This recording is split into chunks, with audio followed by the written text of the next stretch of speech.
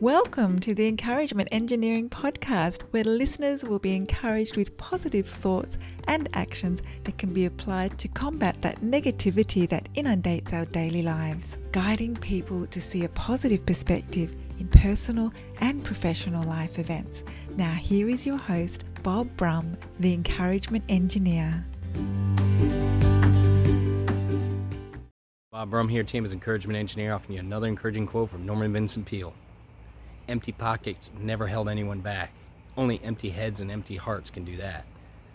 Many great historical accomplishments in companies started because of the drive of a person's idea.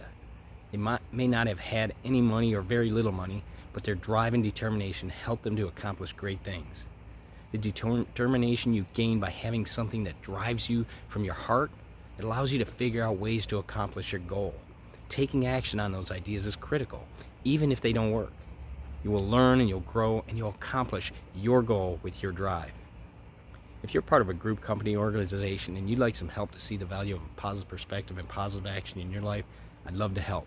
Feel free to contact me at my website at bobbrumspeaks.com or email me at contact@bobbrumspeaks.com. I also encourage you to subscribe to my podcast, the Encouragement Engineering Podcast, played wherever you listen to podcasts. And I hope you have a great day.